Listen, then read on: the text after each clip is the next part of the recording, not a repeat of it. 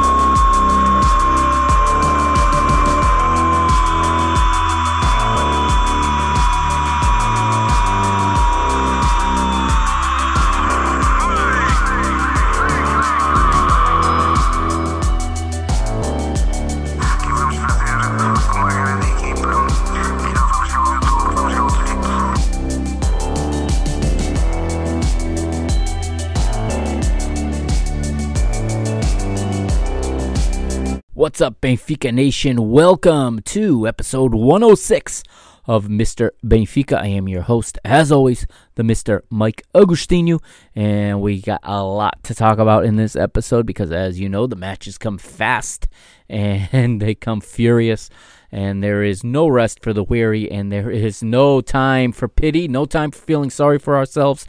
Benfica dropping more points last Friday at home to Vitoria Guimarães, and now sit 11 points behind Sporting Clube de Portugal. That's because earlier tonight, Sporting were victorious in a ridiculous come-from-behind, miraculous comeback, if I may say, with 2 goals from the unlikeliest of sources in Sebastian Coates. You don't expect your center back to get 2 goals in the dying minutes of the match and completely steal 3 points, which is what Sporting has done. And when Ruben Amorim talks about the Estrelinha, he's not kidding. There is a lot of luck around that team. Yes, they've played brilliant football at times. Yes, they've been the most consistent and the best team in Portugal this year, but they have also been incredibly lucky at times. And, we have no one to blame but ourselves, to be honest, because I said this in the last podcast. Even if we drop a point, even if we take that result against Porto and the result against Sporting, that's only 4 points lost. Had we taken care of business and done our job against everyone else, we'd be sitting pretty right now. We'd be in a good position. We'd be right there with Sporting. Even though we lost to them, we would be right there with them. I believe if my math serves me correctly, that would have us only 1 point behind them. Despite we would have dropped 3-4. We would have dropped 4 points. They've dropped 3. That means we'd have been 1 point behind them, and maybe that's a little bit asking too much. But if we had won 3 of those 4 draws, we'd be looking really good right now, but we're not. The fact of the matter is we have not performed. The fact of the matter is this team is not built well.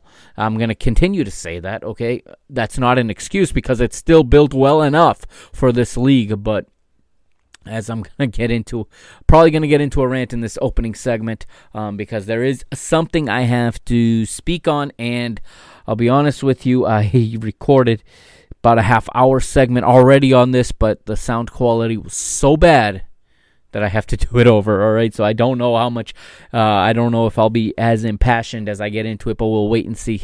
But we'll get to that in just a moment. So we sit 11 points behind Sporting Clube Portugal right now, despite beating Familicao on Monday.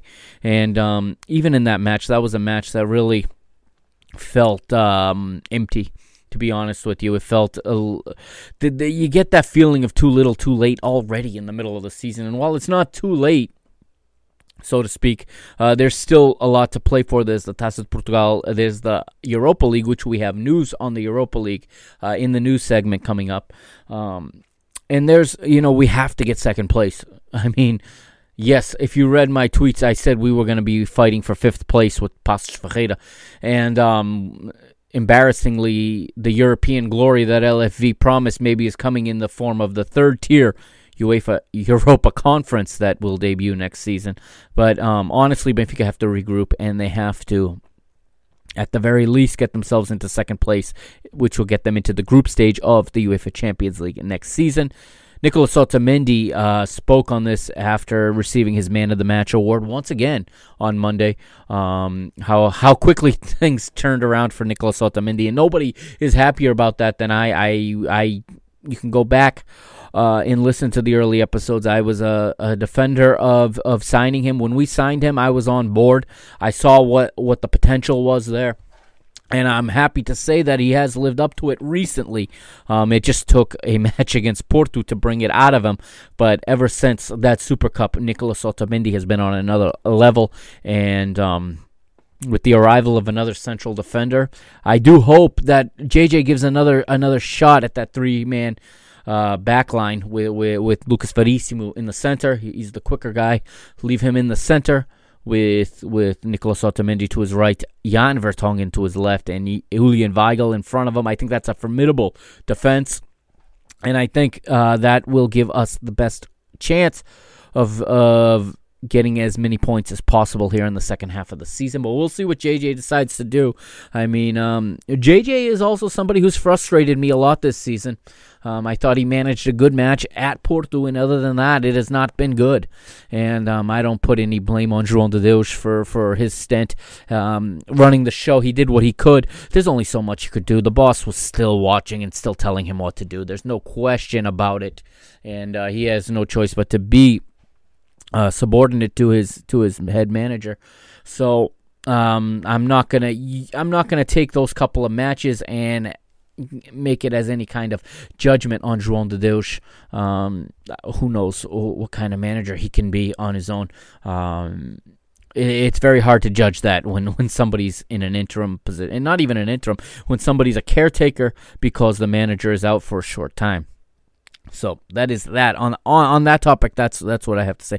However, I do want to say that, Nicolas Otamendi, what he said was that this team is going through a tough time right now, and he says that they have to change he used the word mentality, and I like that.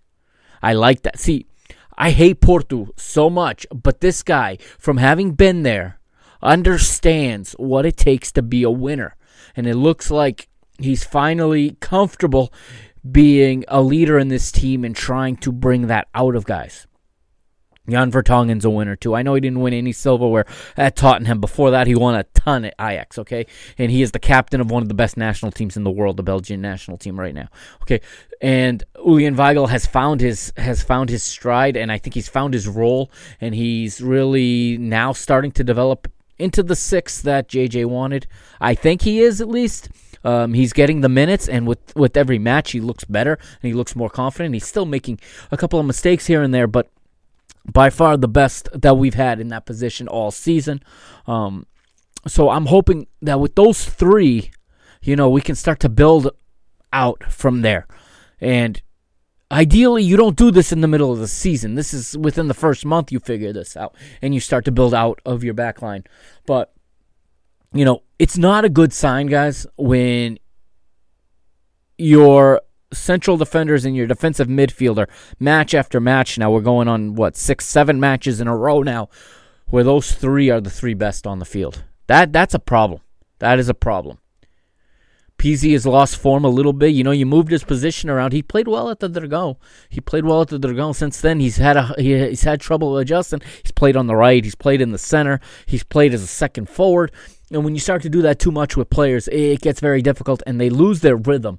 Okay, it's not that he's not playing hard. It's not that he doesn't want to be as good as he was, but it's that rhythm and that consistency that he's lost, and now he's searching for it. And we saw him, unfortunately, drop to the bench in this last match, and you know how I feel about his replacement in midfield, and I'm not going to say any more on that, because I will not turn this into the Adel Tarabt bash hour, okay?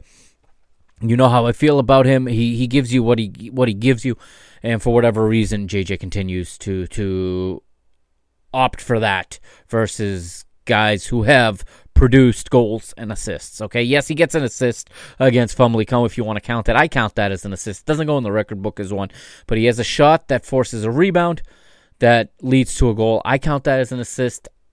Okay, he's got 2 now. Congratulations. Okay, but it is what it is. I'm not going to sit here and bash the guy. He plays for our club. He wears our jersey. And the manager puts him on the pitch, okay?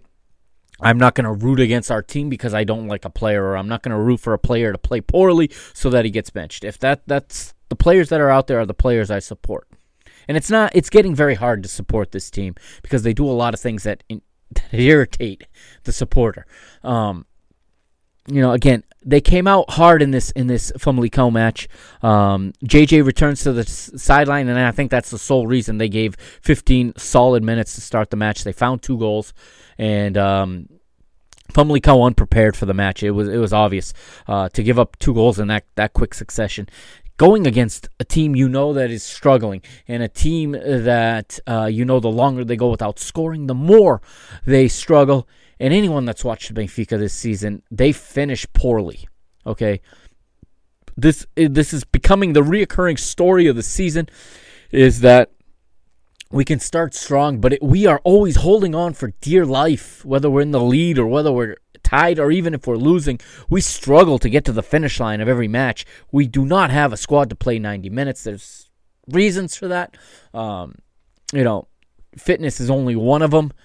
Personnel is another reason. We have I'm just not going to get into that right now because I'd be talking here all night to you about that. But there's a lot of reasons why we can't play a full match or why we look so poor at the end of the match. And the club and the manager are going to talk about not having enough practice time. Well, I'm sorry, these are professional world-class athletes. Many of them are internationals. They play for their national teams up and down this roster. That's not good enough for me. Okay, that's not good enough. That's not enough of an explanation. All right. Porto, they're struggling too, but they're playing hard and they're finishing hard. And I don't want to be anything like them. Don't get me wrong. I don't want to be anything like them. But there's no excuse. They're not dying in the and I say that on the week where they drop 2 points in the last 5 minutes of the match to Braga. But typically speaking, they're finishing, going after the result or controlling the result. We saw Sporting tonight pick up 3 points in Barcelos. They stole them, they stole those points in the dying minutes. And it's, they finish strong. Against us, they finish strong. They have this knack for scoring late. Our team has no gas left at the end of the match to score late. If we don't score early, we are screwed. That has been what has played out over the last 3 months, for the most part. Okay, with a couple of exceptions here and there. But especially recently, if we do not score late, we are screwed. And, like I said, it's getting frustrating. And this show is becoming less and less enjoyable to do. I'll be frankly honest with you.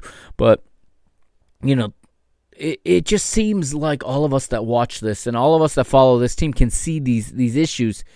Yet the people in charge do not make the necessary changes. The people in charge do not make the decisions that the club needs to be made in order to better the product on the pitch. It seems to be like the last priority is the on-the-pitch product. It's all about the spreadsheet. It's all about, it's all about money, and it's all about who we can sell. It's all about, and I'm getting really sick of it, okay? And that's gonna bring me Now, before I get into this, we will obviously talk about the Vitoria Guimarães match. We'll talk about the Familicao match. We've got news tonight, okay? And there is news involving the Europa League as well. That'll come up in the news segment. Before we get to that, this is what I need to clear the air on. This is what I need to get off my chest. This is my platform, and I'm going to say this, okay? Because I'm sure many of you saw it. If you're listening to this show, I'm sure you are aware of Rui Costa's interview on BTV, which was nothing more than a publicity stunt, nothing more than a PR, I don't want to say whitewashing, but a PR Band-Aid on the problems going on in the club. And I'm going to get a little emotional about this because you're talking about my childhood hero here, Rui Costa. Okay? When I was a kid, when I played footy, whether I was in my yard, whether I was at the park, whether I was playing in an official match, whether I was wearing the number 10 like I wanted to, or I was wearing the number 82 like they gave me sometimes, I wanted to be Rui Costa. In 1994, 11-year-old me was devastated when Rui Costa left Benfica. Mind you, at this time, a Benfica I had only seen on television once or twice. For the most part, I only knew Rui Costa from the radio. Rui Costa goes to Fiorentina. I tune into the Italian League highlights week after week after week, or I'd record them on my VCR, waiting for the Fiorentina highlights to watch Rui Costa set up Gabriel Batistuta, or watch Rui Costa score his own goals. Watch him play alongside Stefan Schwarz, who also was from Benfica.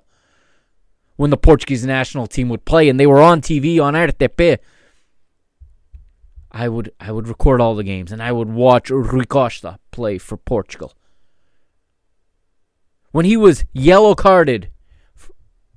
sent off, second yellow, for coming off the pitch too slow in 1997, 14-year-old me was watching as Portugal's World Cup dreams went up in smoke because of a bad referee giving him a second yellow card for coming off the field too slowly. He comes off the field too slowly for Portugal. Germany end up tying the match. Germany go to the World Cup. Portugal don't. It's a little more complicated than that, but at the end of the day, Germany go to the World Cup. Portugal don't. Portugal winning 1-0 in Germany in that match. Rui Costa sees the second yellow. He's off. The substitution doesn't happen because he's sent off. 10-man Portugal end up giving up the equalizer. I remember it. Oliver Bierhoff, if I'm not mistaken. Oliver Bierhoff broke my heart. Rui Costa was the villain. And that hurt me. Rui Costa plays fantastic in Euro 2000. Rui Costa plays, has that goal against England in Euro 2004. We're not going to talk about World Cup 2002, of course. But he returns to Benfica. The long story short, this is the player I idolized growing up. This is the player I wanted to be like. Not Luis Figo, with all due respect. Not Ronaldo Fenomeno.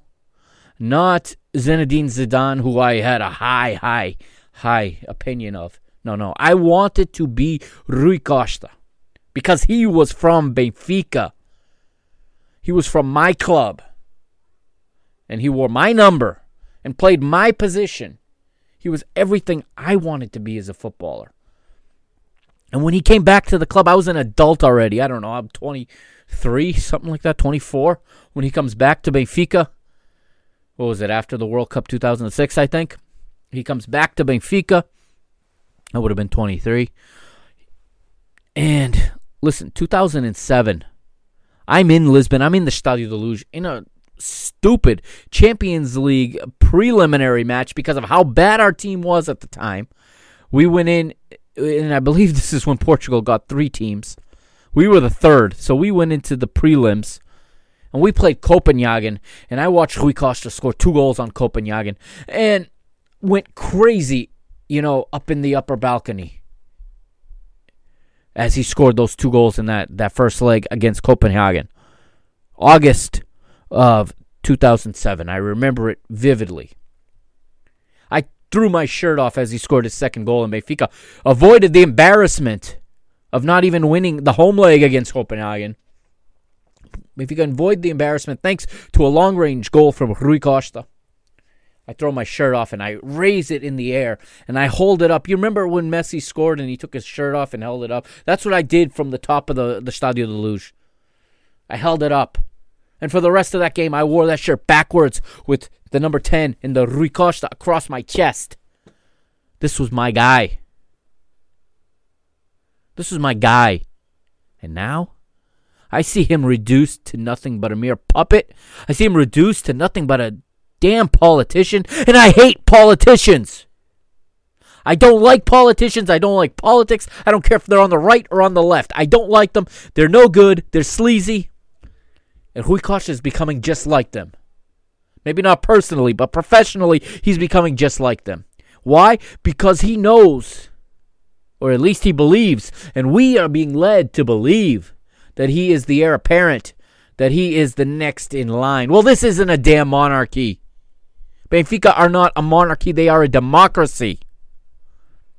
And Rui Costa is going to ruin his name, his legacy, his image with this club because he's so closely associated with that no-good Luis Felipe Vieira. That interview was nothing but rubbish. He towed the company line straight through.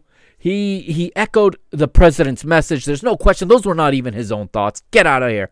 Don't tell me that those are even his own thoughts. He echoed the same nonsense we've been hearing from that regime for, 5, 6, 7 years now since they've done anything productive. What he's doing is very obvious to anyone who has any acknowledgement, who knows how politics works. He sees that 2/3 majority that we talk about, which I'm pretty sure none of them are listening to me. I'm pretty sure if any of them stumbled upon this, they've gone away by now.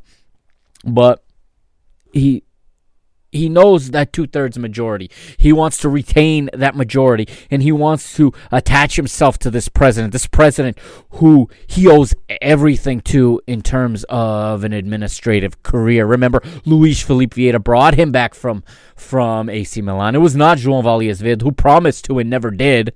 It was Luis Felipe Vieira who brought him back, and he retired. He came back. This is a guy who came back and played practically for free for Benfica for those last 2 seasons of his career. Okay, that's what it meant to him. And now look at what has happened. This is why term limits, whether it's in politics or in sports or in any kind of administration, need to be enforced because the system has taken over him. He's become one of them. Whether he meant to or not, whether it's intentional or not, he has become one of them. And I'd like to believe it's his power play, hoping to get the presidency so that he can make real change. But here's the problem, Rui Costa.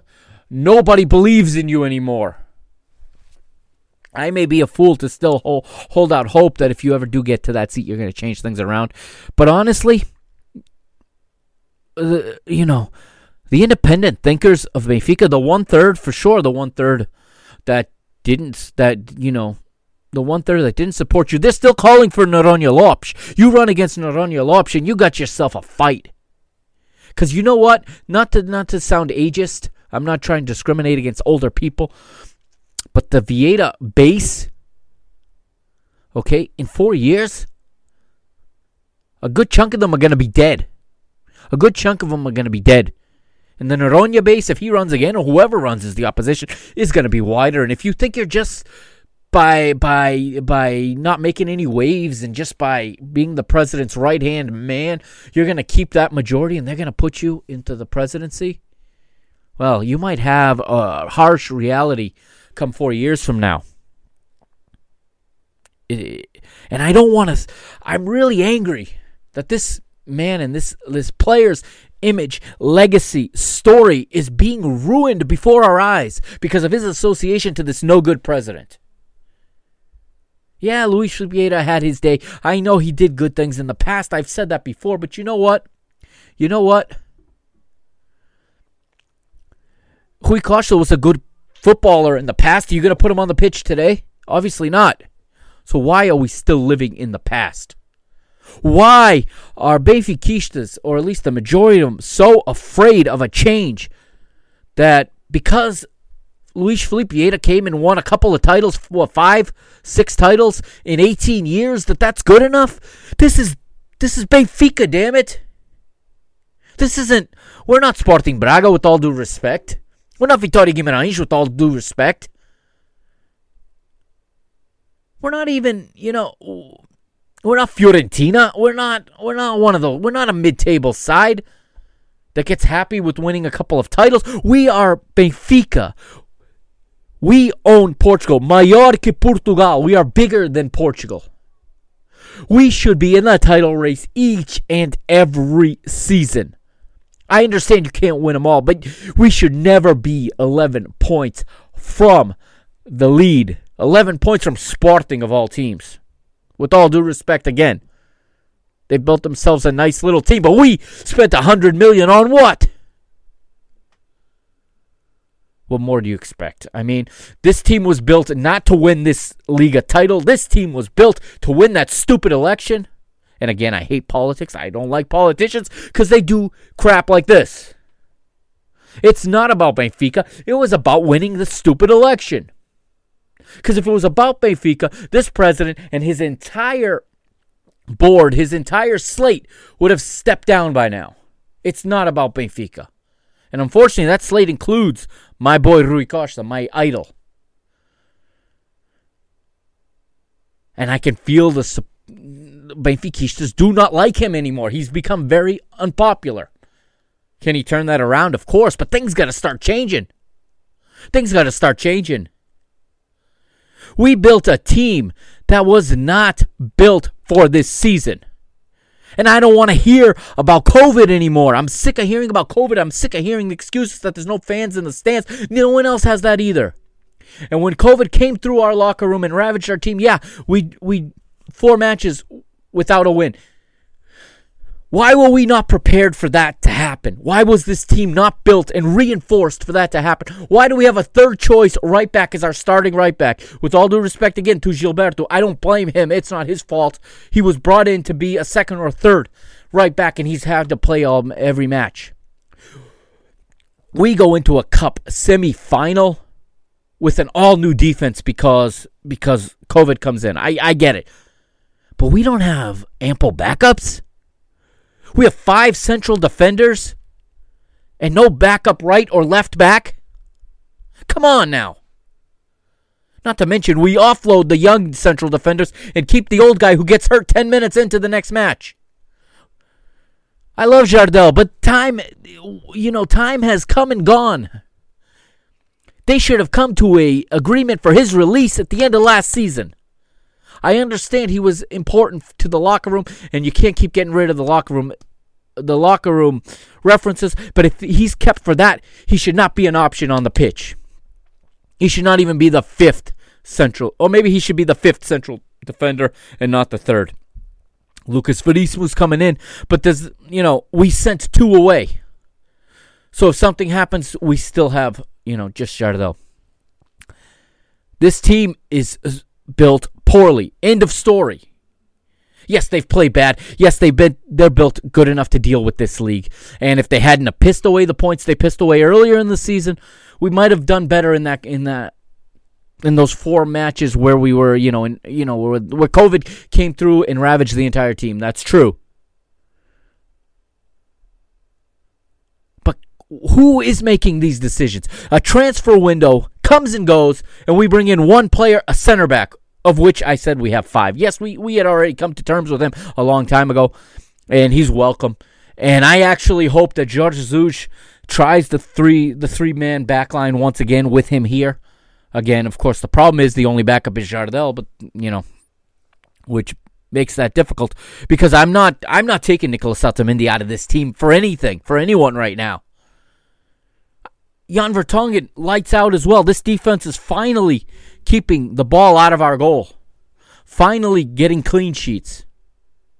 Don't go screwing it up now by changing up the defense. Or at least taking one of those 2 guys out, okay? I think we're built we have the personnel now to play with a three-man backline. We didn't have it before. We tried it against Sporting, but we didn't have the personnel. That was not the time to try that. I said I liked it in theory because I like it in theory. We didn't have the personnel to do it. That was not the match to experiment with it. I get where they were coming from, and it's a risk, and had it worked, we would have been praising it just like we did at the Dragon when the extra, playing with two left backs worked. I get that. But you can only get lucky so many times. And you know what? That practically did work. If Vlaco Dimos makes the correct decision there and either stays on his line or comes out and catches that ball rather than parrying it right to a Sporting player, we don't lose that game, and we're probably saying, hey, let's go, three-man back line the rest of the way. I don't think it should be thrown away yet. I think it should be tried once Verissimo is in the side. Maybe we try it in the second leg of the Taça de Portugal or something like that first. But this team is just not built well, and this president does not know how to build a football team. And what he's done in 18 years is surround himself with nothing but yes people. And I've said this before. I'm getting tired of saying this. Why is this? It baffles me that this guy is still the president of this club, considering how embarrassing it has been recently. This club is supposedly in good financial place, and this is the best we can do. Our two rivals are in financial dire straits, and they're beating us handily. We're 11 points behind a team that's made up mostly of kids and well, let's be honest, including a player that we discarded. And we're looking up at them. 11 points at the midway point of the season. It's unacceptable. And I don't need Rui Costa going on TV to do that, okay? What we need is a real, actual action from the board. Real action from the director of football, from the vice president of football. And like so many other, I call for the resignation of Luis Felipe Vieira. It isn't going to happen, but I call for it. And don't tell me how good we were before, how bad we were before him. And don't tell me how much great he's done and that we're going to go back to that. Go do yourself a favor. Go on YouTube. Put in Benfica 1994 to 2004. Watch that 4-hour video and see what we were like. And see. It'll spook you to how similar it's becoming to that. We're there, ladies and gentlemen. We are in Vietnam once again. And if we don't want this to be a prolonged visit, we need to turn this thing around.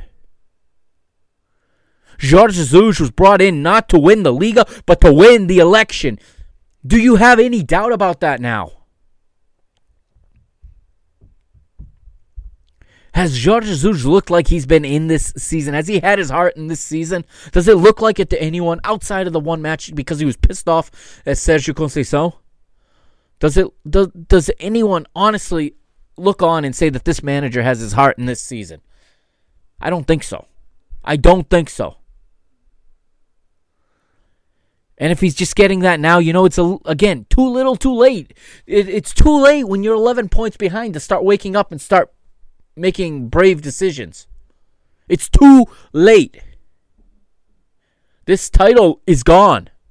Barring some type of miracle, some type of titanic proportion collapse from Sporting, this title is gone. Excuse me.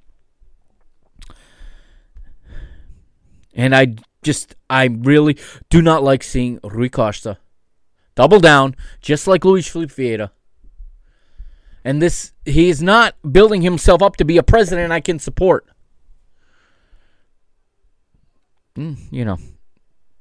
The first take of this was way more animated. I do apologize, but there I go on 30 minutes again. All right, after this break, we're going to go to the news. There's plenty of it in this episode. And we'll be right back here on Mr. Benfica, of course, here on the PTB Media Network. Don't forget to follow me on Twitter at Benfica Mister and on Instagram at Mr. Benfica. Facebook at www.facebook.com/Mr. Benfica. And also, don't forget to check out the homepage at www.mrbenfica.com.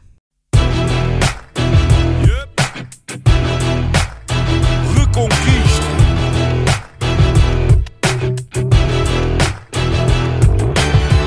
Passo a passo o caminho é duro. Temos muita história, mas ainda mais futuro. Conto com dificuldade em cada jornada sofrida. A glória da vitória tem que ser bem nutrida. Na reconquista do que é nosso por direito, que eu não fico por fazer o que podia ter sido feito. Se queres a nossa força, sabes que estamos contigo. Em casa ou fora, nós somos o eterno abrigo. Sabes que estamos contigo. Nós somos o eterno abrigo. Ouve a nossa voz, o querer de todos nós. A fé que não se explica. Carrega Benfica, carrega Benfica. Ouve a nossa voz, o querer de todos nós. A fé que não se explica. Carrega Benfica, carrega Benfica. Ouve a nossa voz, o querer de todos nós. A fé que não se explica. Carrega Benfica, carrega Benfica. Ouve a nossa voz, o querer de todos nós. O querer de todos nós. Manto sagrado é peso pesado. Não o carregas sozinho, em cada esquina há um vizinho. Sente o carinho do Algarve até ao Minho. O vermelho pinta a tuga e é isso o teu colinho. Na reconquista do que é nosso por direito, que eu não fico por fazer o que podia ter sido feito. Se queres a nossa força, sabes que estamos contigo. Em casa ou fora, nós somos o eterno abrigo. Sabes que estamos contigo. Nós somos o eterno abrigo. Ouve a nossa voz, o querer de todos nós. A fé que não se explica. Carrega Benfica, carrega Benfica. Ouve a nossa voz, o querer de todos nós. A fé que não se explica. And in the news this week, we start off with the men's football team, of course, and the officialization or the official presentation of defender Lucas Verissimo, this winter's signing from Santos of Brazil, fresh off the Copa Libertadores final. If you want to know how that went, well, check out Parking the Bus episode 25. That was just released yesterday. It's on this feed, so go ahead and see how that went. Lucas joins Benfica. He is a central defender, as you know, as you probably heard in my rant there in the previous segment. And he will wear Luizão's number 4, interestingly enough.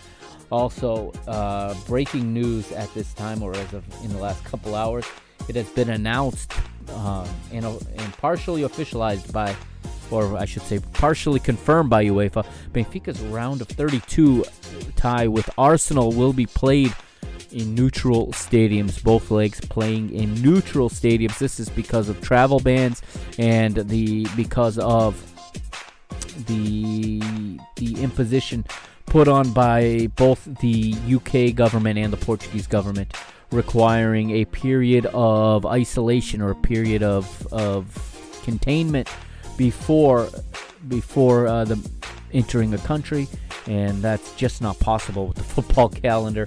So Benfica not able to travel to the UK, and Arsenal not able to travel to Portugal. Therefore, Benfica will play their home match, which I have here. They will play their home match on the 18th of February at Rome's Olympic Stadium. So Benfica's home leg will be played in the Olimpico in Roma, obviously in front of an empty stadium. And a week later, on the 25th of February, which happens to be the Mr. yours truly's 38th birthday, the 25th of February, and it will be Benfica playing against Arsenal. And according to Avala and according to Portuguese media, that match will be played in Athens, or I should say in Greece, not quite in Athens, right outside Athens in Piraeus, home of Olympiacos at the Georgios Karasakakis Stadium, where we all remember Benfica taking a 5-0 thumping about a decade ago. This, however, was posted by Arsenal on their official club page, but according to Yahoo, who has reported in the last hour, that was taken down, and they have said that UEFA have not confirmed that Arsenal's home leg will take place in in that particular stadium, or even in Greece for that matter. So I'm sure in the next 24 to 48 hours, this will be finalized and most likely confirmed. In fact, that the match, I would expect it to be played in Greece. Very, very strange. You're gonna have a situation where away goals are gonna count in a tie where neither team has a home match. That could be very, very interesting. But it's coming up in just a couple of weeks. 2 difficult matches and further, fixture congestion for this team. But that is where it stands right now. Of course, again, this is due to government regulations in both countries, and in relation to mandatory quarantines that would have to take place in order for the match to be played. Therefore, the matches will be played in 2 countries where the teams are free to travel to and from. So it'll be played in Italy and it appears to be Greece. With that, we move on, and we have an update in women's football, which will get their own episode by this weekend, hopefully. Women's football wins again at Familicao, this time in round 3 of the final stage, or the apuramento do campeão, as they call it, the qualification of the champion. And that was played up north on the artificial surface, a very tough surface, a surface where our rival Sporting did drop 2 points in round 1. Benfica able to win on a early goal from Ana Vitoria, who scored on a heel flick off a cross along the ground from Canadian Chloe Lacasse. And Benfica take the 3 points. Benfica top of the table after 3 rounds. I said, after the end of the first stage, that it made sense why Benfica was so experimental in their match against Sporting, because that match turns out not to matter, because now we have a whole new stage, and Sporting have dropped 2 points, and we're perfect at this point. So through 3 matches, through 3 rounds, in Familicao actually with 4 played, Benfica are top with 9 points. Familicao have 7. Sporting, I believe, have 6 right now, or Sporting have 7 as well, excuse me. And Benfica holding on to a little bit of a lead here, as it will be another 14 match round here I believe they're going to play 14 matches in this final stage to crown a champion in the Liga BPI. So things are looking up for Benfica women's football. So you'll hear about that in their own episode, and a Benfica women's football episode coming up later in the week, hopefully. Benfica's U23s also victorious this past weekend, yesterday, beating Sporting 2-1 on goals from Rafael Brito and Antonio Silva. Benfica U23s go top of the table in the qualificação, Taça Revelação bracket. So there's 2 brackets right now in the under 23s. There's the qualificação de campeão and the qualificação de Taça Revelação. Excuse me. And right now Benfica lead their bracket, and they're looking to get into what they call the Taça Revelação, the Revelation Cup. This is called the Revelation League. So they're looking to get into the cup, and I believe 2 teams will advance. I'm not positive on that, but right now Benfica sit top of the table. And Rafael Brito is one of these kids I really like, and he's a player who can truly play that number 6 role, and I was really impressed with him in the UEFA Youth League last summer. And I'm looking forward to hopefully him being one of the guys that make their way into our first team. Not, it's not going to be anytime soon, but I hope he makes the proper progression through U23s, through the B team, gets his 50, 55, 60 matches in at the B team. That's 2 seasons. I think that's perfect. And from there, progresses into the first team. He's a guy I really like, so I'm watching him. Now, to the modalidades. Basketball loses once again. This time it's to Porto 80-76. And this was in the Taça Hugo Santos semifinals, which is the name of the League Cup. No longer called the Taça da Liga in basketball now. It's called the Taça Hugo Santos, but it is in fact the League Cup. It's the same format. Quincy Miller led the Eagles with 22 points, while Tweety Carter helped out with 19, but it's not enough once again as we find ourselves losing to the Dragons for the 2nd time this season, possibly the 3rd time. I think we might have lost to them in another competition as well. And this time it earned Porto a spot in the final that they then won against Sporting, if I'm not mistaken. Sorry, no, they lost to Sporting in the final. Sporting lifts the Taça Hugo Santos in basketball. And it was just a result in a game that showed right now that in terms of men's basketball, Benfica are clearly the third team at best in Portugal right now. And this is not acceptable either. And a lot of questions need to be asked of the coach, Carlos Lisboa. And, of course, again, this same we get back to the president again. The football team is in bad shape. The modalidades are struggling by and large. And, I'm not sure how the Olympic program's going. God only knows how that's going. I'm sure the finances are not where they should be in that department either. Once you give someone like Luis Felipe Vieira an excuse like COVID, he's cutting back. If he's cutting on the men's football team and he's not bringing in the proper transfers, I'm sure he's not properly taking care, or his vice presidents are not properly being empowered to take care of their departments and their teams the way that they need to live up to the expectation and the level that the Benfica name carries. And it's been a very bad season, to be quite honest, in terms of basketball for Benfica. But they're back in league action this upcoming weekend as they will host Barreirense at the Pavilhão Fidelidade. Rink hockey follows up their big win a week ago over Sporting at the João Rocha. Well, they drop a dud in the following week as they are upset 5-2 on the road at Tomar. Futsal beats Viseu 7-1 this weekend in their return from international break.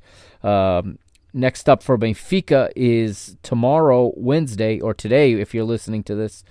It is at home to Brunhosa, and they remain a joint top of the league with Sporting, both teams with 56 points at this stage. Women's futsal wins 6-1 at the weekend. They beat Vermomy, and they stay unbeaten. Men's volleyball rebounds after suffering their first loss of the season on January the 27th in the Azores against the always strong Fonte Bastardo, but they respond by beating Esmoriz 3-1 on the 31st of January, and then in the Portuguese Cup, beating Sporting Espinho in 3 straight sets, 3-love, to advance in that competition. And then on February 3rd, that was on February 3rd, excuse me. And then this past Saturday, back in league action, Ligue A1, it is Benfica winning again in straight sets, 3-love over Viana. And next up is a huge derby at home Wednesday, tonight, if you're in Portugal, versus Sporting. Benfica right now top of the table in the league with 39 points, 9 more than second place Sporting.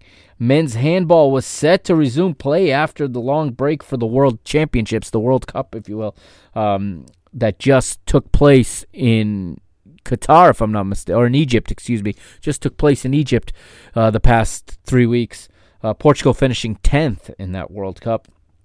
And they were scheduled to resume play on February the 8th against Horta, the Azorian side, but that match was postponed, as has been the previous 3 league matches.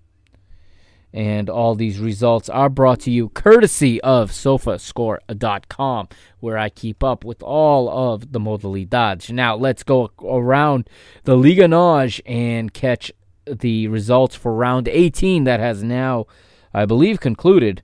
And as I'm pulling them up, I think that round 18 is complete. As we have Taça de Portugal action going on now tomorrow and Thursday. But here is the results for round 18. Round 18 got kicked off on Friday. Yes, on Friday. It got kicked off on Friday with Rio Ave nil. Sorry, this was round 17. We had 2 rounds played in 4 days. So excuse me. This is round 17. Rio Ave 0-0 with Nacional. Benfica 0-0 with Vitoria Guimarães. We're going to talk about that one in the next segment. Marítimo at home 0. Sporting Clube Portugal 2. Another win. 2 goals for Pot in this one for for Pedro Gonçalves as he remains the league leader in goal scoring this season. The Portugal U21 international is quite the league's revelation player this season. At the best, as Josualdo Ferreiro's Boa Vista lose 2-1 to the visiting Gil Vicente. And Pepa's Passos Ferreira last Tondela 2-1. Sunday, February the 7th, at the quarry at the Pedreiro, Braga 2, Futebol Clube do Porto 2, and Porto were ahead 2-0 late in the match. Braga with 2 late goals. Porto's goals coming from Sergio Oliveira from, you guessed it, the penalty spot. Oh, I spoke ill of them. Guess what? Somewhere, I've just been informed that somewhere, even though it's the middle of the night, Mehdi Taremi has taken a dive onto his couch, and it is a penalty pro Porto. No, this penalty was drawn by Musa Marega, who equally goes down just as easy for one of the biggest guys in the league. But yes, a penalty kick, very questionable, to Porto, scored by Sergio Oliveira. I don't know how many he scored now from the penalty spot this season. Second goal in the 54th was from Mehdi Taremi, assisted by Tecatito Corona. And Franceju would make it 2-1 in the 87th. And then in the 90th +4, our old friend, perhaps doing us a favor, maybe indirectly, because Braga's in their own race with us. But it's Nicolas Gatan scoring to make it 2-2. Porto dropped 2 more points on the weekend. And of course, they complain about the referee. What else is new? Vitor Bahia had strong words for the referees, strong criticism of the press. Oh, poor Porto. It's just so hard being a Portista. It's so hard when the referees don't give you enough penalties, I guess. Wham. Monday, February the 8th, and it is round 18. And we have Farense at home 1, Moreirense travel to Algarve, get 2. Moreirense with the road victory over Farense at the Estádio da Luz, the match we'll talk about in the final segment. Benfica 2, Familicao 0. In Madeira at the Barreiros, it's Marítimo 1, Santa Clara 2. A big win for the Bravos Açorianos in the Island Derby, or the Battle of the Island clubs, if you will. And at the Jamor, it's Belenenses Sado 1, Vitoria Guimarães 1. And then earlier today, 4 matches played today. In the Capital do Móvel, it was Passos Ferreira 0, Portimonense 0. In Vila do Conde, it was Rio Ave 2, Tondela 1. At the Estádio do Bessa, once again, Josualdo Ferreira's Boa Vista 0, Nacional 1. And Gil Vicente 1, Sporting 2. I ranted about this one earlier in the podcast. And that closes out round 18. And I'll read the table at the end of the podcast. It'll also be posted on www.mrbenfica.com. And that, ladies and gentlemen, is going to be the news for this week. So, on the other side, we'll start to talk about Vitoria Guimarães, or I should say about Benfica. Vitoria Guimarães from the Estádio da Luz earlier this week last week on Friday, round 17. This is Mr. Benfica. As you know, I am the Mr. Mike Agostinho, and don't forget to follow the show on Twitter at Benfica Mister, on Instagram at Mr. Benfica, and again, check out www.mrbenfica.com.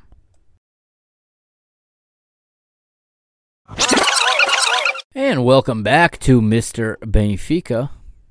As you know, it is episode 106, and we're ready to talk about these 2 matches. And as you also know, because you've probably been listening, we're almost on the 1 hour mark already, so I will speed this up. And it is funny this season how quickly news becomes old news. This match was less than a week ago. It was really 5 days ago, and it's already old news. It's a 0-0 draw with Vitoria Guimarães. And with 2 more matches coming up this week before Sunday, or by Sunday, there's really not... It's moving really fast this season. And let's just get right into the lineups for this one. It is Benfica hosting Guimarães, like we said, Vitoria Sport Club. Noticeable or notable, I should say, is that Vitoria Guimarães, without their normal starting goalkeeper, which is, of course, Bruno Varela. He was cleared to play before the match, but he was not in the 11. He was on the bench for this one. Manager for Vitoria Guimarães is João Henriques. They would play with a 4-3-3. In goal, they had they went with the Czech goalkeeper Mateusz Termal. He had himself a decent match, but again, Benfica very, very good at getting opposing goalkeepers good ratings because they literally hit him with shots. They hit the goalkeepers with shots. This was no different. His back four, Sacco on the right, Jorge Fernandes and Abdul Mumin in the center with Gideon Mensah on the left, the Ghanaian international. In midfield, André on the right, Miguel Luiz in the center, and André Almeida, the left-sided midfielder. And in attack, the striker is Oscar Estupinan. Oscar Estupinan. To his right, Ruben Lameiras, and to his left, none other than the longtime Portugal international. Controversial figure for some. Fantastic player, no doubt about it, throughout his career. Ricardo Quaresma. So Marcus Edwards not in the starting 11 again for Vitoria Guimarães in this one. And it's been sad, actually, because I thought he's a player that was really on a great trajectory. And I think he's kind of been hurt a little bit by the arrival of Ricardo Quaresma, as he's played a lot less this season. Benfica returned to their 4-4-2, and they had already decided to squash the 3-5-2 formation, which I would have stuck with it, to be honest with you. I said we don't necessarily have the staff to do it, but we could have gone with the same three in interest of consistency, unless, of course, that's been scrapped altogether, and we're not going to do it this season, even with the arrival of Lucas Verissimo. But anyway, back to a 4-4-2. And you got Odi in goal. Gilberto is the right back. Otamendi and Vertonghen, the center backs. And Grimaldo, the left back. In the hole as the holding midfielder is Julian Weigel. He's got Pizzi to his right. He's got Chervi back in the starting lineup on the left. And the return of Adel Tarap to the starting 11. So we played with 10, basically. I didn't say that. Up front, Eris Severovic partners with Everton Cebolinha, who returns to the starting lineup, which was a little bit of a surprise. Darwin dropped after a less impressive matchup against Sporting, and Everton gets the start over Darwin here. And there's not much to talk about. It was a 0-0 draw. Benfica had chances, but honestly, you can watch the match all you want, and there's very few occasions where they really made the goalie earn a save. Benfica you can look at the stats. Benfica winning possession again. You know how much I love that stat. As Benfica, believe it or not, if you go on FotMob and you look at the league stats, Benfica lead the league in possession, and it shows what it's worth. 23 total shots, 22 chances created, 3 big chances created, 557 accurate passes. That's because Adel Tarapt made 200 of those himself, sideways and backwards. Pass success, 86%. Okay, I said I'm not going to bash. That's the last I say about it. Okay, 86% pass success rate. Again, this looks like a poor man's Barcelona when you got that kind of possession, that kind of accurate passes, that type of pass success, and no goals to show for it. Come on. And again, all these chances and what they call big chances means scoring chances. If you go to the goal point, the expected goals for this match for Benfica was 1.8, which means they should have had at least one. They didn't. But again, for all that possession and all those completed passes, you should have an expected goals of much higher, of at least 2.5 to 3 goals for this type of possessional dominance. The reason they had this possession, Guimarães, Vitoria gave it to them. It was part of the strategy. Vitoria played a good game. I thought I was actually impressed with them. And honestly, Benfica lucky not to lose this match, okay? Yes, they played better and they did more and they were the team looking to win. But near stoppage time, it was Marcus Edwards, the substitute, who should have beaten Odi and should have stolen the 3 points from Benfica, to be frankly honest with everybody. Vitoria should have stolen 3 points from Benfica in this match because he had the best chance of the match in that play. And again, it's just an uninspired Benfica. It's uninspired. And again, like I said, also what I should have mentioned off the top, Rafa injured. He was injured after the Sporting game. After all the hacks and whacks he took, he was unable to be fit for this match. Of course, if he had a week in between, he'd miss only one match. But the way we're playing a match every 3 days, who knows how many he's going to miss. But Benfica really unable to do anything in this match of note, okay? And it was not just missing goals, but it's just uninspired play. I don't know how else to put it. This was João de Deus. I assume his last match running the show, hopefully, and this is not a footballing, hopefully, but from a human standpoint, hopefully JJ is all right now going forward, and he's not infected by this again. Again, the talking point of the match goes back, though, again, to Benfica having a claim for a penalty, okay, in the Pizzi, possibly taken down in the area. Now, there is a common theme among Benfiquistas talking on podcasts that this isn't a penalty for them. And it's not a penalty for me either, but you know what?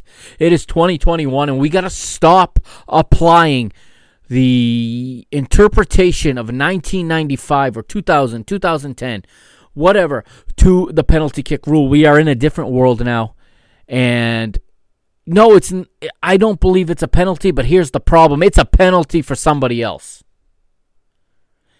If Pizzi had Taremi or Mehdi Taremi on his back, if that was the jersey he was wearing, and he was wearing blue and white stripes, I guarantee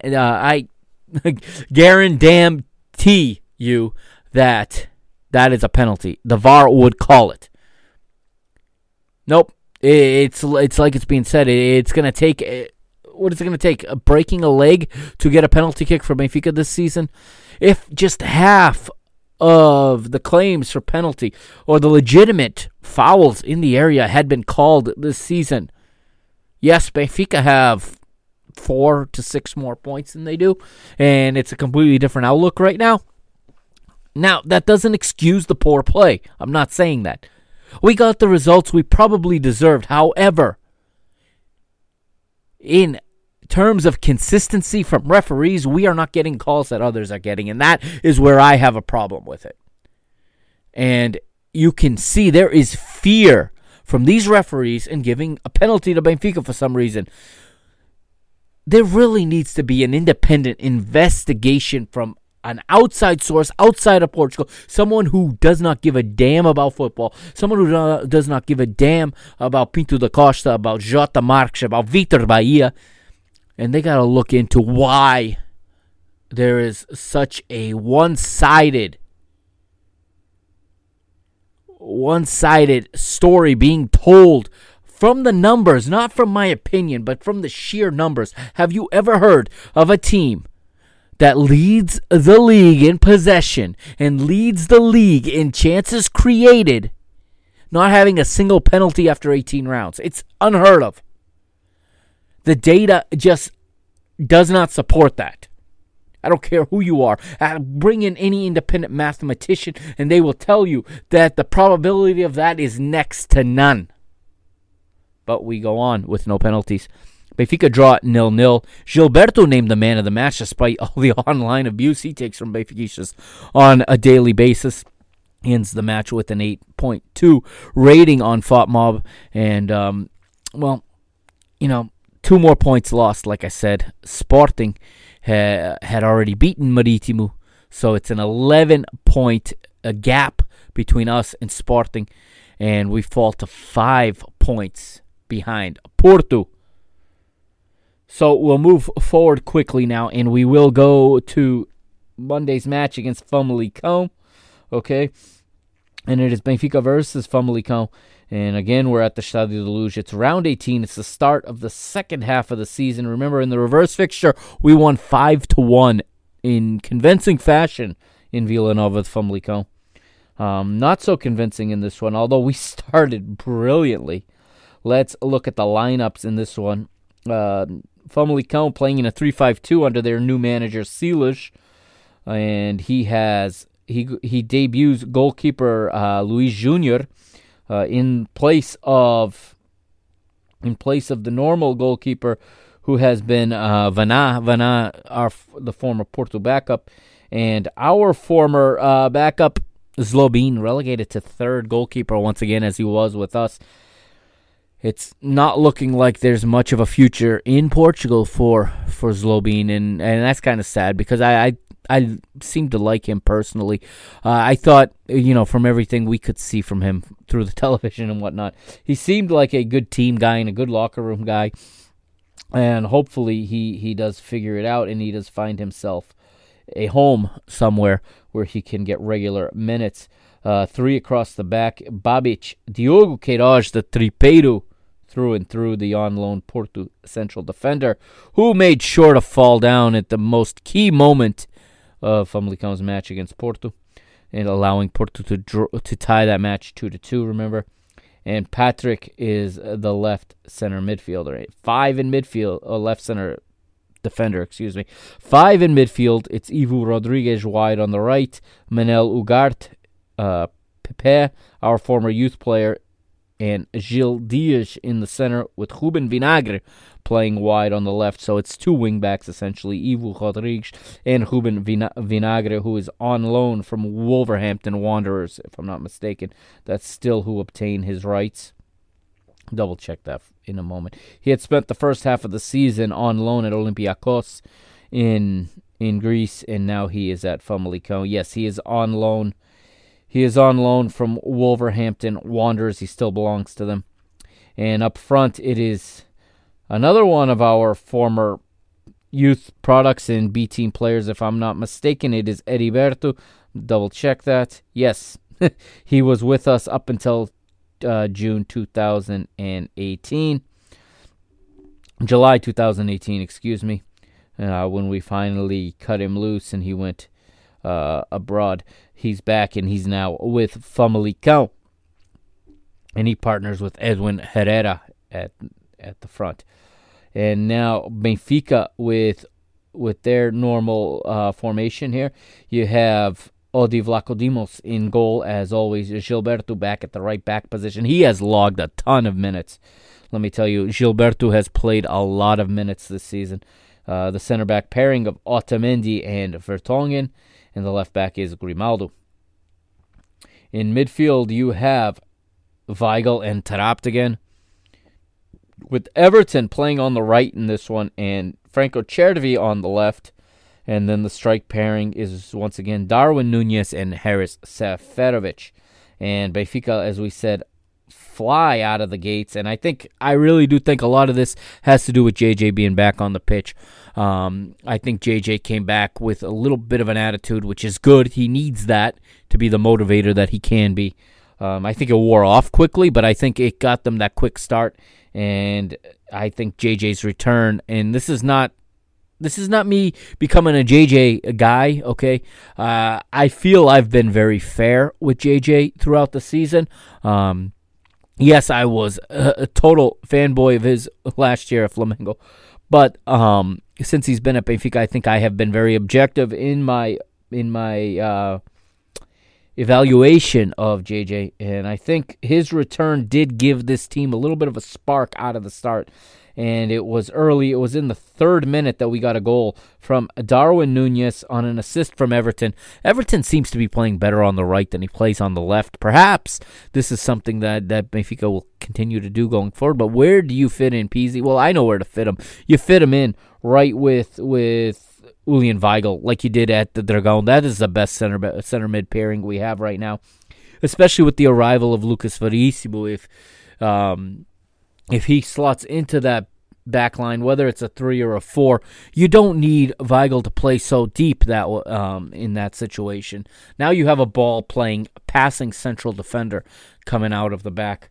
Who would come out for him to go in? Well, I hope it's not Otamendi, but I don't want it to be Vertonghen either. So, honestly, at this point, if he's going to come in, who knows what type of fatigue Lucas Verissimo is bringing with him, having had a long season already as they're winding down in Brazil. Who knows what his fitness level he's at, if he's going to be a factor this season or if they're going to hold off till next season before they work him in. I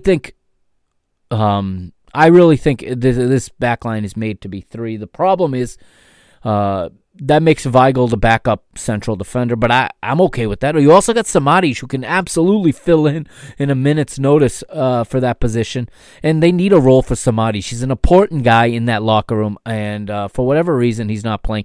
I think JJ has gone on the record and said it's something to do. He picks up knocks, and he's not been healthy, and that's partially why Samaris is struggling so much to get playing time. But he certainly can be a central defender, and I guess you got to roll the dice at this point also, because you're 11 points back and you need to get maximum points. And I think people say that the 3-5-2 is overly defensive because it turns into a 5-3-2, but the truth is that all depends on the opponent, and that all depends on how well you play in attack. If you have the ball if you have the ball the way Benfica do in 90% of these matches, if you're possessing the ball for 66%, there is no reason to have 4 defenders. There is absolutely no reason for it. That's another reason I like this formation. Maybe it's not the right formation against Braga, Sporting, and Porto, or even Vitoria. Maybe that's the case. And maybe you reevaluate it in those games, but against Familicao, against Nacional, against Moreirense, it's absolutely, I think, the way to go, because now you got your 2 wide wingbacks able to move up higher. They're able to play higher where they like to play. They're able to contribute more offensively, which is what they both want to do. And you still have a nice back 3 with a good holding midfielder that can quickly flex into a back 4 if need be. Now they need to work on the processes, they need to work on the movements, they need to work on the coverage, yes. You don't learn a formation, or you don't perfect a formation in one match. You don't just throw it away after one loss, in my opinion. I think with the personnel we have to take a best advantage of all the players we have, I think the 3-5-2 uses the strengths of more players than this formation does. Would somebody be left out? Probably. It leaves little room for someone like Luka Waldschmidt, who I think is injured right now, or who has picked up a knock, and I'm looking right now if he was even on the bench for this match. And Waldschmidt was not on the bench for this match. No, he was not. And, it's just, yeah, you will have some players miss out, but I think to get the most out of the players you have, and we don't have an overly deep team, but to get the most out of what we have, I think we need to give it another go in that 3-5-2. If it doesn't work, it doesn't work, but it needs to be worked at a little bit more. I think it's too soon to give up on something that I think could really it could get us a lot more bodies going forward. We could play with more people in the front half of our midfield into our attack, and I think we could get more out of each player in that formation. That's just my personal opinion. I like it. It's actually not a system I ever played as a coach. So I'm looking at this solely as a fan, but watching all the German football I've watched in the last, year and a half, watching the South American football I've watched, it's a very, very commonly used system now, and it can be very offensive in nature. But it also gives you the flexibility that if you're up against it, it's easy to drop the 2 wingbacks, and you can fall into a 5-3, a 5-3-2 if you need to, or a 5-2, 1-1, whatever. It gives you a lot of flexibility. You can give the opponent so many different looks. And I think you can really do a lot more than you can with this old-fashioned English 4-4-2 that JJ plays with. And it's not even, in my opinion, they don't even play it well. They don't really make a diamond the way they should. And I think that Benfica would be much better served. That's just my opinion. Fast forward to the 7th minute, and it is a free kick down the left. And what looks like is going to be a cross for Alex Grimaldo. Grimaldo just steps on the ball and allows Adel Taarabt to have a right-footed shot from a tight angle, and Taarabt hits this well. This ball has quite the dip on it. It's on a line, and then it dips and skips hard off of the grass. The goalkeeper Junior makes a nice save, but he parries it literally right onto the foot of Nicolas Otamendi at the far post, and Otamendi makes no mistake about it, and the Argentina international scores his first goal as a Benfica player, and you could just see the excitement in his face. And let me tell you, I do have to say this on the record, okay? Those of you that may have listened to episode, I think it might have been 49, the one where I watched the when I did a watch along with the old match. It was a Benfica Porto, the match just after Eusebiu's passing, when there was 11 Eusebius. I said some really nasty things about Nicolas Otamendi when he was playing for a different team. Nico, I'm sorry. I'm sorry I ever said anything like that about you. You are not a horrible defender. You are the heart and soul of this Benfica team right now. However strange that is to say, that is the reality. And I'm not the only one saying this. I've been on the Otamendi boat the whole way, but I'm not the only one seeing this now. My eyes have seen the light, as so many others have, and you can go to the social media. You can go, and he's no longer being called the traitor, the mole, whatever you want to call him. The imposter, the Porto, someone that was implanted by Porto to destroy her. No, this guy has defended Benfica through and through. He is the ultimate professional. He knew exactly what he was getting into. He knew exactly what he needed to do to earn the support and the respect of the most die-hard Benfica supporters. And I believe deep down he has done that. And I hope that he has been phenomenal the last 5 matches, okay? 5 to 6 matches. And I hope he keeps this form up. And I hope to God that Jorge Jesus does not drop him for Lucas Verissimo. Okay, that would not be a well-timed change right now. This guy means too much to this team. He's carrying this team right now. He puts in a man-of-the-match performance in this one. And it's not a good thing that our defenders are getting a man-of-the-match so often, but he puts in another great performance. He wears our jersey with so much class and so much honor. He knows the legacy. He knows the grandeur of the club he is representing. Maybe he knows it because he's represented the rival, and he knows exactly what he used to work against, and what he knows exactly what he was told to hate. He knows exactly how the rival thinks, and I think he's invaluable to this team. He is absolutely 100% right now the leader of this team. If you don't believe that, take a closer look. He is absolutely leading by example. And I don't think I'm getting carried away. I don't think I'm overblowing it. Ever since the Super Cup, he's been on a different level. And as long as he keeps this up, he has to stay in this lineup. And again, his comments at the end of the match were just what I needed to hear, what we all needed to hear. Unlike our president, and unlike our board, and unlike our administration, he says we're going through a bad phase and we need to change our mentality. He's not saying we're unlucky. He's not saying we don't deserve this or whatever. He recognizes that we're lacking a mentality. This guy is incredibly important to this team right now. And as I continue to lose my voice, we're going to get through the rest of this episode. Benfica go up 2-0 in the 7th minute. It looked like it could have been a rout. It looked like we could have got 4 or 5, but the level drops almost, by the 20th minute, the level had severely dropped off. A lot of missed passes in this one, a lot of missed opportunities, and then at the end, again, we look horrible in the final quarter of an hour of matches. That's something that really needs to be addressed, that really needs to be corrected. We can't run out of gas this fast. I know we're playing a lot of matches and we don't have time to train, but we got to take better care of ourselves. We got to do it somehow, okay? I don't think this team is taking good care of itself. I really don't. I don't think we would have had the type of complete wipeout of COVID the way we did if the players were doing what they were supposed to. That's just a personal inclination. I don't know for sure, but I have a hard time believing that they're doing what they're supposed to.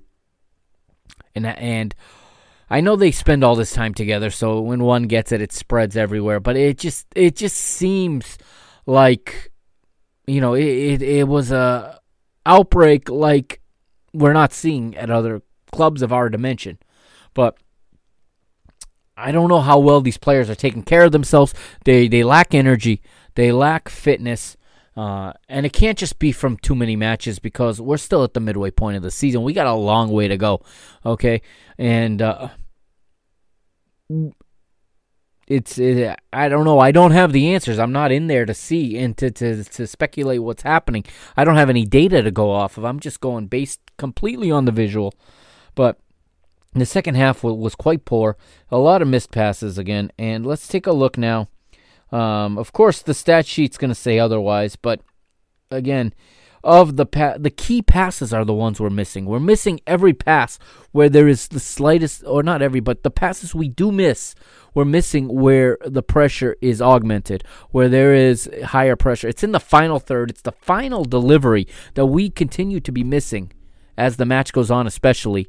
And then our strikers lack all kinds of confidence, in part because they're not getting, as good a delivery as they could. But we look at the stats, and possession goes to Benfica 59.2% to 40%. 14 total shots, 13 chances created, 4 big chances is what they're calling it. Again, 495 accurate passes. That is a lot. That's a lot of sideways and backwards pass by everybody. Okay, you can easily rack up, insane amounts of numbers in accurate passes and have a great high pass success rate when you take, high percentage passes and you really don't risk. Now, for as much as I critique and criticize Adel Taarabt, he's not shy to make that high-risk pass. Neither is Gabriel. They like to make the vertical pass more. They miss more than they make, but they do make the attempt. But, it's really, I think, where you can connect all the passes you want, but when the pass is not delivered at the key moments, in the key parts of the pitch, well, then this is just another statistic that doesn't mean much. It's just like possession. It doesn't mean much without context. And if all of these accurate passes are from your center back to your holding mid, and your holding mid to your right back, and your right back to your center back, you can get all kinds of impressive numbers, but it's not really producing anything. And I think Benfica is guilty of some of this. And we go through some more of the statistics here. Benfica with 22 fouls committed. I have liked, ever since the Porto match, we have committed a lot more fouls. That's a good thing. We need to fight. We need to commit fouls. There are times in the match you have to commit a foul to stop a counter, to just, impose a little bit of authority in the match. Make the guy think twice about trying to split two of your players next time. Make your opponents think a little more. I think that's an important thing. So I'm glad to see the foul tally go up. Now these fouls have to happen in optimal areas of the pitch. You don't want these fouls obviously in the penalty area or anywhere there or abouts. So again, intelligence has to come into play. This is 3 points that we desperately needed, but like I said, there's a little bit of an empty feeling. Odi had 5 saves in this match. He also had a high rating. Let's go to the table now. As I said, round 18 is completed. So the leaders, who nobody would have picked this at the beginning of the season, but it is well-deserved, I have to admit, and everybody who is honest will admit that Sporting top of the table, 48 points, 15 victories, 3 draws, 38 goals for, and 10 against. Second place right now is Futebol Clube do Porto with 40 points. They are 8 back of the leaders, and I don't know the last time they were 8. Well, I do know. I take that back. I do remember the last time they were 8 back. Let's forget about that. Forget I ever said that. Third place, Sporting Braga right now on 37 points. The same as us, but they have the head-to-head. And as of this year, I have discovered that as of this year, the Liga NOS has changed a little bit about the tiebreaker. In the past, the head-to-head tiebreaker only took effect after both matches have been played. Now, the tiebreaker is in effect anytime there is a match played between the two teams. So, Benfica 4th right now, also on 37, 11 back from the leaders, and 3 back from second place, which is becoming very important. And we do need to really keep our sights set on Porto, and we do have to catch them. We got to just get the maximum amount of points, really, and not worry about what other teams are doing. To be perfectly honest with you, if we worry about what other teams are doing, we're going to drop more points because we're not focused on what we need to do. We haven't afforded ourselves the luxury of being able to worry about what other teams are doing. So for the next, we got 16 matches left to play. We need to go in and focus solely on our own job. That's my opinion on that one. 5th place right now in a Europa Conference spot is Paços de Ferreira, 35 points. They're 4 ahead of Vitoria Guimarães, who have a match in hand. However, Vitoria Guimarães has played only 17 matches, and they're 4 points back. They have a match with Farense that needs to be made up. 7th place right now belongs to Santa Clara, 25 points there. 6 back of Vitoria Guimarães. Moreirense is 8th with 24. 9th is Nacional with 21. Rio Ave 10th with 19. Tondela 11th with 18. Marítimo are 12th on 17. Same for Belenenses. SAD Code City, maybe the future, soon to be called Grandolense. We'll see. They have 13 points. They have 17 points in 13th place. Gil Vicente are 14th with 16. Portimonense 15th also with 16. They're 2 clear of 16th place, who currently hold the relegation playoff spot. That's Boa Vista. They're managed, of course, by Josualdo Ferreira. They have 14 points, the same as 17th place Familicao. Familicao, however, with I'm assuming with the inferior head-to-head, because they also have an inferior goal difference. So if they drew when they played each other, it is the goal difference that's telling the difference. And in 18th place right now is Sport Clube Farense out of the Algarve with 13 points. Let's quickly take a look here at the leaders before we go. And Sporting's revelation pot, better known by us as Pedro Gonçalves, but every commentator more and more is calling him by his nickname Pot. He's got 14 goals, way ahead of everybody else right now, and none from the penalty spot. Second right now is the He's got to start training for the Olympics soon, I would think, for the Iranian diving team. But it's Mehdi Taremi. He's got 8 goals, as does Sergio Oliveira. But Sergio Oliveira has 5 from the penalty spot. Seferovic is 4th with 7. He's got none from the penalty spot either. And our future striker, Rodrigo Pinho, also has 7. He's in 5th, along with Thiago Santana, who's now playing in China. But he's still in 5th place with 7 goals. Luka Waldschmidt, Musa Marega, Oscar Estupinian, and Douglas Tank have 6, as does Ricardo Horta. They all have 6 goals between 7th and 10th, or 7th and 11th, excuse me. And then a whole slew of players with 5 after that. We look quickly at assists. And here's how the assist leaders look right now in the Liga NOS. I'm not going to look at the penalties awarded. That's what came up next. Now, assists.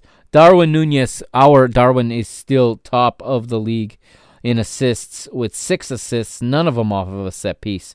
He's one ahead of Tecatito Corona. And then a whole list of guys, some 15 or so with 4 assists. All right, my voice is shot. That's going to do it for this episode. Thank you for sticking with me this long. I'll be back with the women's episode soon. We also got a Taça show hopefully dropping tomorrow. If not tomorrow, by the time Benfica kick off. Benfica's kicking off for you tomorrow by the time you hear this. But hopefully soon I can have a Taça show episode and a women's football episode dropping, in fairly close succession to each other. Thank you for listening. This has been Mr. Benfica. I am the Mr. Mike Agostinho, reminding you to check out the Parking the Bus podcast, where you get your podcast. Just put in Parking the Bus PTB, or you can just sample some of the episodes that I have uploaded to this feed. Hope you enjoy it. It's my other project that I'm going on with and working hard at, so I do appreciate all the support from all of you. Thank you again. I'll see you in the next episode. This has been Mr. Benfica, production of the PTB Media Network, and I am signing off for this week, for this episode. This is the Mr. Mike Agostinho. Take it easy, everybody. Carrega Benfica, Força Benfica. Let's get to the Champions League at least. See you next time.